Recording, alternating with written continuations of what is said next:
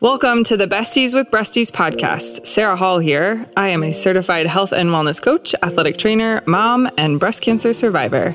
I help women overcome their own mind drama to make mind shifts that open up the possibility for their most empowered and energetic life.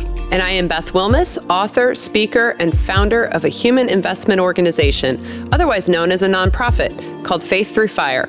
Our mission is to reduce the fear and anxiety that breast cancer patients feel and replace it with hope and a path toward thriving. This podcast is about our experiences with breast cancer and life after as young survivors and moms.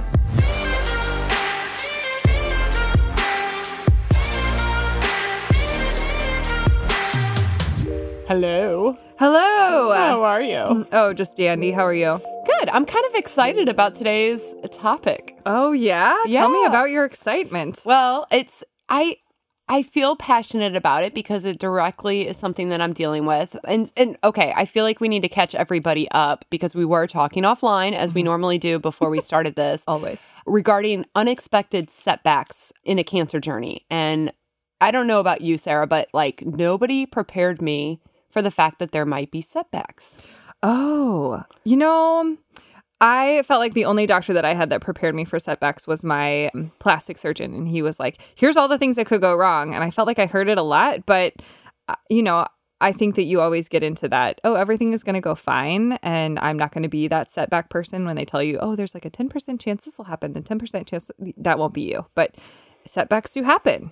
I think setbacks happen no matter if your medical plan goes off without a hitch, like you're still potentially going to have emotional, issues to deal with. And even if your medical plan, you know what I mean? Like, I feel like there's always a little bit of a setback regardless of how well things look on paper. Do you agree or disagree on that? I agree. And there's the unexpected. Right. Yes. Right. Okay. So today I am excited because I want to share my own setback so that it can not scare you, but prepare you. And also, hopefully, by learning from my experience, it can help prevent the same thing from happening to you. Right. So Beth is going to share her story today about what happened to her post-surgery in regards to lymphedema.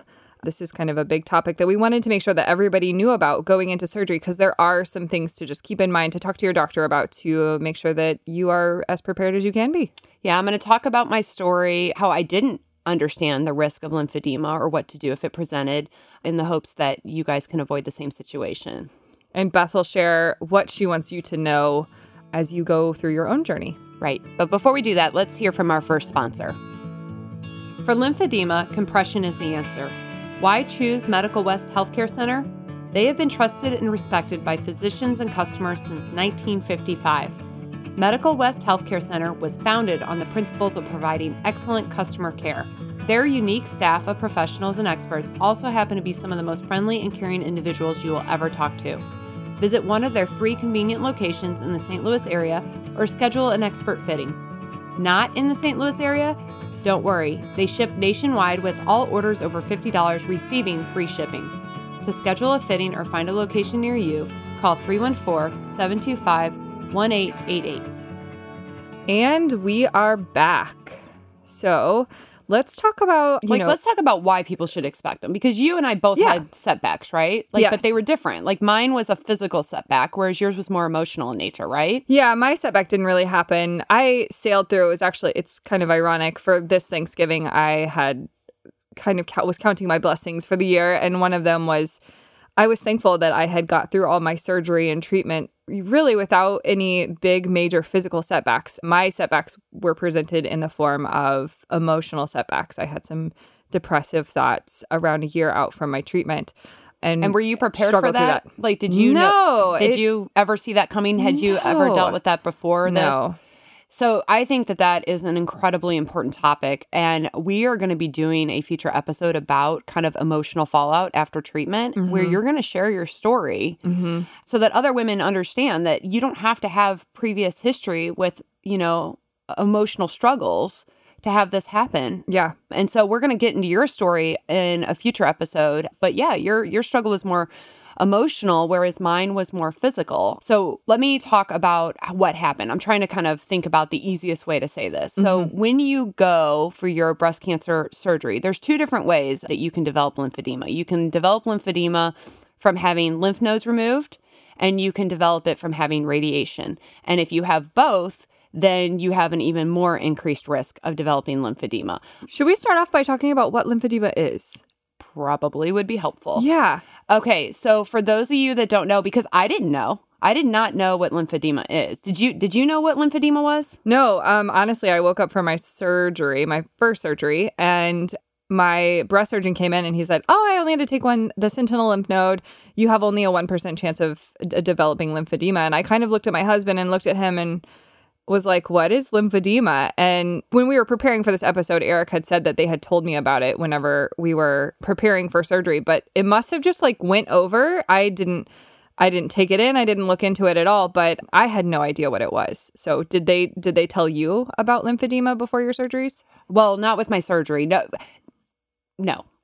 I mean, that's a short answer. No, I had no idea what lymphedema was until it occurred. And then unfortunately, I found out, after I ignored it for 2 weeks. So I think that a lot of patients feel this way. We deal with a lot of patients who, after developing lymphedema, after active treatment's over or even during, feel a little bit, they're upset and they're confused and they didn't know that this was something that they needed to be worried about. And so when it happens, it really is quite the setback. And so that was kind of how it was for me too. I didn't know about lymphedema at all. So yeah, lymphedema is basically localized swelling that can occur in breast cancer patients in your arm, your torso, or your chest. And it is a result of having lymph nodes removed or radiation. So before I share my story with lymphedema and kind of give you guys the scoop on how you can hopefully sidestep that issue and prevent it, let's do some boobs in the news. Boobs in the news. Yay! Boobs in the news. Boobs in the news. Boobs in the news. I think this is funny. So do you know what Craigslist is? Yes. I actually found a roommate on Craigslist once. Are you serious? She's one of my good friends now. I love her. Are you serious? Yes. I would never advertise for a human being on Craigslist. I think the most I ever did was get rid of my old. Well, when you put it that way, advertise for a human being. That's so you. I mean, I might get rid of some old tennis rackets, but I am not going to be like, hey, will you come live in my house and murder me in my sleep? I think for both of us, it's a good joke now. That's hilarious. Okay, so not new to Craigslist. All right, so this is an actual Craigslist posting. This man lives in Manhattan, and he put up a post that said that his sister is having an outdoor wedding in Connecticut in May, and I want someone to be naked in the woods and to run through the wedding in order to ruin it. Oh, my Lord. He finishes the ad with, I will protect you from my family. So hilarious. What kind of family he has that they need protecting from? I want to know what the beef is. True. I want to know what did the sister do? Right? I mean, it's got to be pretty bad. And he doesn't say how much he's willing to pay either. So I wonder if he had anybody actually respond and say, yes, sign me up. I wonder. That's hilarious. Isn't that funny? What a boob. What a boob. All right, that's our boobs in the news. Boobs in the news. Boobs in the news. Boobs in the news. And we are back. So now we're going to go into Beth's story. Beth, I want to hear all about what you went through how with your this happened? lymphedema. Yeah, tell us how it happened. It's so random, you guys. Okay, so I think I read once the skin of your arm is it only takes up 7% of your body. So do the math on that. What is that? 93%, of your body is fine. Because they tell you on your surgery side, don't do anything. You're not supposed to, once you have lymph nodes removed, you're not supposed to have your blood pressure taken on that side. You're not supposed to have needle pricks or shots on that side. They're very clear about that, after you get through breast cancer treatment. So essentially, your surgery side arm is off limits. It is a huge irony then that I got a spider bite on the 93% or the 7% of my body that was off limits. Out of my entire body, a spider bit me on my forearm. Rude spider. Yeah, right. And because I had no idea what lymphedema was or how much I was at risk for it, I ignored the bite. So my husband noticed it. We're very outdoorsy. I don't know how I got it, but when I got it, it was a puncture wound. It had a very dramatic kind of purple-orange circle around it on my forearm. And my husband was like, oh my gosh, like, what is that? And I was just like, well, oh, it's a bite. I don't know. Who knows? And I just didn't think anything of it. And so it wasn't until 2 weeks later that I was outside throwing a baseball with my son, and it was unseasonably warm. I think it was like March, very warm outside. And I noticed that the top of my hand was slightly swollen, but I really didn't think anything of it because I thought, well, it's hot. I've got my hand in a glove from constriction. Anybody that's been out in the heat, you kind of swell anyway, right? Like I'd always gotten swollen in my pregnancies and things, and I just didn't think anything about it. It wasn't until 2 weeks later that my arm literally like blew up and got super swollen, very painful, very heavy. What did the spider bite look like? It was just like 2 puncture marks and like this. No, 2 weeks later. Oh, it was gone. Oh, interesting. Yeah, it was gone. That's an interesting tidbit. But okay. I didn't react right away to it. Knowing what I know now, what I should have done immediately upon seeing it was call my doctor and say, I need to get a script for a physical therapist. And had I gotten manual lymph massage right away, could I have avoided developing lymphedema? I don't know, but that would have been the right thing to do. Gotcha. And Okay. I didn't know that because I hadn't been educated on it. Yeah. So I just let it go like I would have pre-cancer. And so, then my arm just blew up and it was super uncomfortable. I felt nauseous. It was really bad. And I called my doctor's office and I was like, what is happening? Like, what is this? And they were kind of casual about it. They're like, oh, that happens sometimes to breast cancer patients. It's lymphedema. Let your surgeon know and then go see a physical therapist. So I did, and that kind of gave me my education regarding what lymphedema is. I went and saw the physical therapist, and they told me that the condition is chronic, incurable, deforming, progressive. They didn't talk to you about what you could have done differently? I mean, I found out after the fact, after I'd already developed it, because I hadn't been given education prior. And so that's one of the reasons I was excited to do this episode is that ideally, if you're a patient, who's been diagnosed with breast cancer, I know it's so overwhelming and it's so scary and you just can only handle so much bad news, right? Right. But what I really want people to know, and we'll end on this as well, is that, when you're having lymph nodes removed or you're going to have radiation, you really need to ask your breast surgeon, what your risk is for developing this disease. And then there are things you can do to be proactive to try to prevent it. But so that was it. And once I went to physical therapy, I mean, they did some manual lymph massage on it, which made it feel better. But at that point, I mean, they were like, you need to wear a compression sleeve for the rest of your life. And there's really very limited things you can do. You can do this manual massage at home. There's something called like complete decongestive therapy where they literally bandage you from the tips of your fingers up to your armpit in like what looks like they're called short stretch bandages, but they look like ace bandages and cotton and padding. And they will literally wrap your arm from fingers to your armpit in this padding to reduce the swelling, which is temporary. It only works as long as you're bandaged. And that is the gold standard in treatment right now. So that probably isn't very easy to make dinner in or drive a car. I mean, it's ridiculous. I mean, it's like you're the abominable snowman. I mean, you're wrapped up. It's like, and that's the gold standard is to like walk around with your arm bandaged like that for a month to get a reduction to where you can get fitted for a sleeve to hopefully contain that result is the idea. Yeah. And I will talk about this when we talk about emotional fallout. I hadn't had an emotional fallout. I think I felt like I went through treatment really well emotionally and I had some physical setbacks here and there, but I mean, overall, I felt like I kind of did a good job with it. Hearing that I had a chronic incurable disease after just going through breast cancer treatment that potentially could have been preventable was devastating. Yeah. And that's when I had my emotional fallout. And that happened 2 years after treatment was done.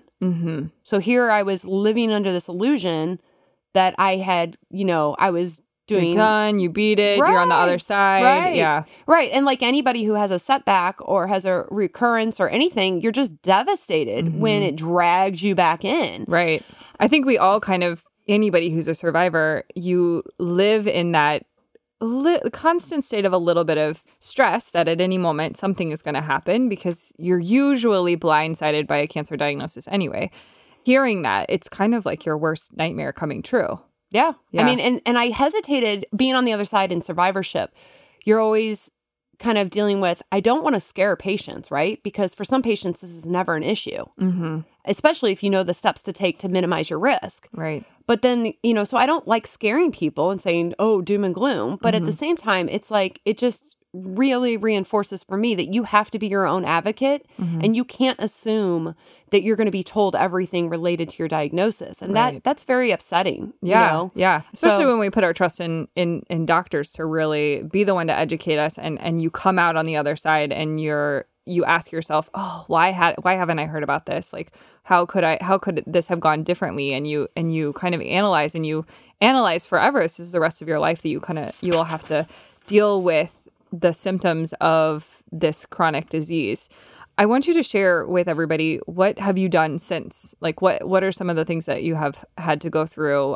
Treatment-wise? Yeah, treatment-wise for your lymphedema. Oh, okay. Well, it's extensive. And that's the other thing that people don't realize is that it is an ongoing, continual process. I've done a lot of physical therapy where they do the manual lymph massage. I've done a lot of decongestive therapy where they bandage me up to try to reduce the size of my arm. As that fluid builds up in your arm, over time, it turns to fibrotic tissue and then it cannot move and be expelled from the limb. And so then that presents its own problems. You become much more susceptible to infections, which can land you in the hospital.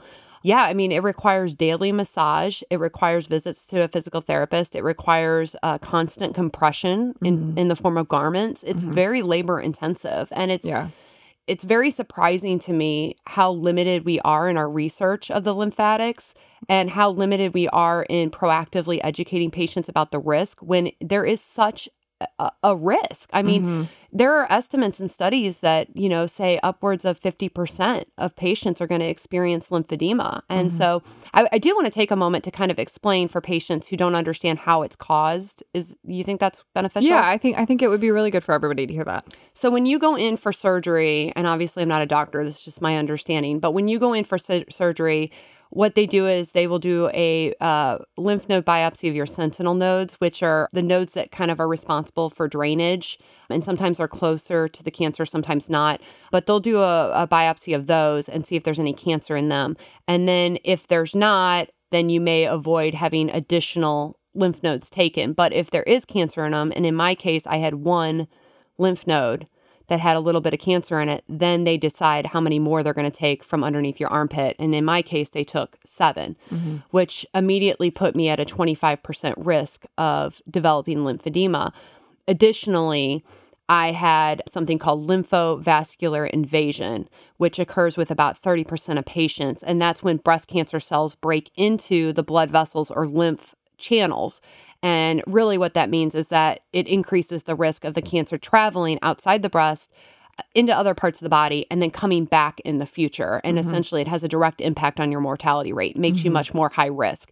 And so for that reason, they tend to take more lymph nodes, and they may, like they did in my case, tell me they also now want me to have radiation. And when you have radiation on top of having lymph nodes removed, now you've just compounded your risk even more so, and you can be at that 50% risk of having lymphedema. So when you went in for your radiation treatment, was that something that they discussed with you? Like, we're recommending this as a life-saving measure for reducing your chances of recurrence in the future. But here's what the cost of you doing radiation is going to. They did not. I do recall because I'll be honest with you, I didn't want to have radiation. I was very adamant, like I didn't want to have it. My family was in a tizzy about it. They were like, oh, it's so targeted and it's only 10 minutes a day. And why wouldn't you do this? And but I presented it to the nurse, the radiation oncology nurse. I said, hey, explain to me, why would I proactively radiate myself when a local recurrence in the chest is different than a distant recurrence in my body elsewhere? Like, why would I do this? And I really didn't want to have it done. And what she said to me was, because if your cancer comes back, it's going to be basically, there's a good chance it's going to be incurable and it's going to come back super aggressive. And so we want to hit it with everything we can out of the gate to eliminate that possibility. Yeah. And I think that's where these doctors' heads are, is that we know what happens if it comes back. We want to avoid that. And so we are going to be extra aggressive, especially when you're young, to try to give you the best chance for survival. So I understand it, but they also did not tell me that I had a, 50% chance that this was going to happen.